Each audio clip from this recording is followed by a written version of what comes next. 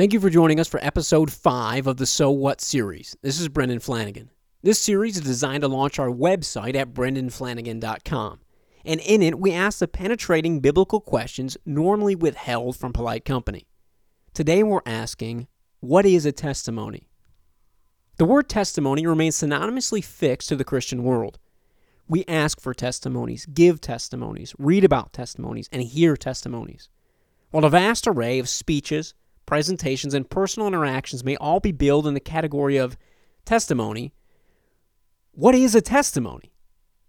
In this episode, we will uncover the origin and purpose of a testimony. In Greek, the language of the New Testament, the word for testimony appears over 30 times and originates not in Christianity, but in the Greek courts of law. Testimony literally means to give evidence or bear witness, and composes the root of the English word martyr.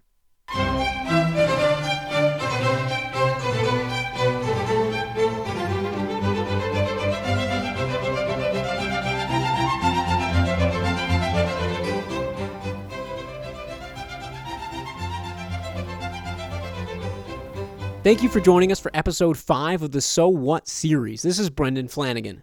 Today we're asking, what is a testimony? Indisputable evidence forms the basis of a genuine testimony. If the evidence can merely be dismissed as untrue or fails to find collaboration outside the presenting witness, then the testimony is void and discarded.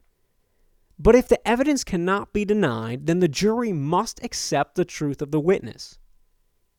Yet one option remains to reject the genuine testimony. The witness must recant. So enters martyrdom.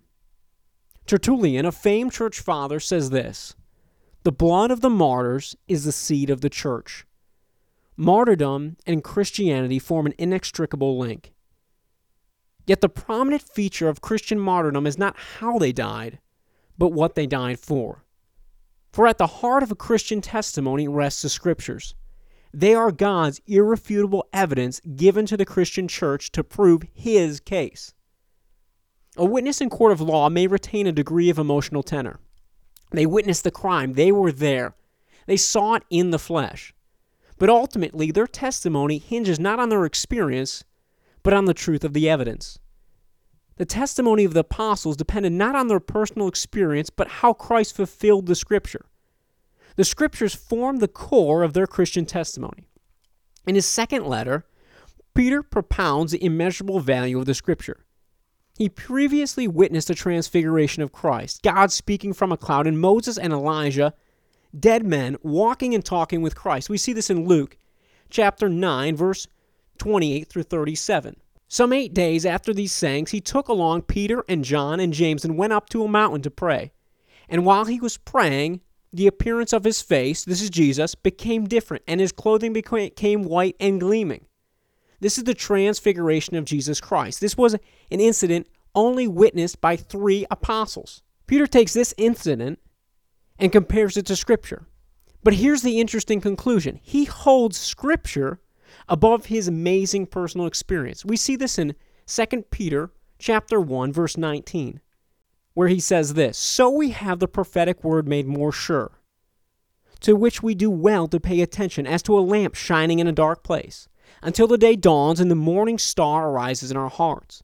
But knowing this, first of all, that no prophecy of Scripture is a matter of one's own interpretation."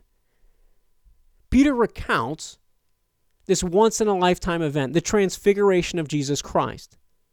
And he compares it to the Scripture, and what he says is so, or in some versions it reads, moreover, we have the prophetic word made more sure. Jesus Christ's life only confirms the prophetic word. And this should be great for us, because that's all we have. We don't have Jesus Christ, but we have the Word, which is confirming the life of Jesus Christ. This is the evidence God has given us to prove His case. Peter compares his personal experience with Christ to the Scriptures and champions the Scriptures. He understands that the Scriptures are the singular means to confirm, embolden, and proclaim one's faith in Jesus Christ. Finally, the Scriptures are not based on one's personal opinions or subjective emotion. That's what we see in 2 Peter chapter 1, verse 20. But know this, first of all, that no prophecy of Scripture is a matter of one's own interpretation. The Scriptures are not based on our opinions or our emotions. They remain the objective, unchangeable, enduring truth of God. Jesus Christ also depended on the Scriptures, on God's objective truth to assert his person. He used the Scriptures to establish and undergird his entire testimony on earth.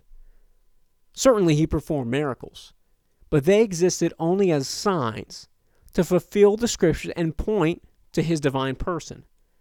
Jesus implored the people to search the Scriptures to discover his identity, saying in John chapter 5, verse 39, "Search the Scriptures.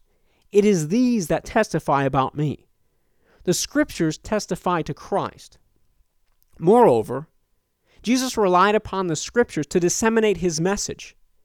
He had his divinity. He had a direct relationship with God. Yet he depended upon the Scriptures to proclaim his message and to reveal his true identity. We see this in Luke chapter 24, verse 27. Then, beginning with Moses and with all the prophets, he, Jesus Christ, explained to them, the disciples, the things concerning himself in all the Scripture. Christ could have relied on his divine person, his supernatural works, or his direct relationship with God. Instead, he used the Scriptures to open the eyes of the disciples on the road to Emmaus. What a powerful testimony to the evidence of the Scriptures. Even Christ himself, the God-man, sent from the courts of heaven, depended upon the very Scriptures that we hold to assert and prove his case, and to open up the eyes of his disciples. Most significantly, our relationship with Christ begins at the Scriptures and continues by the edifying power of his word.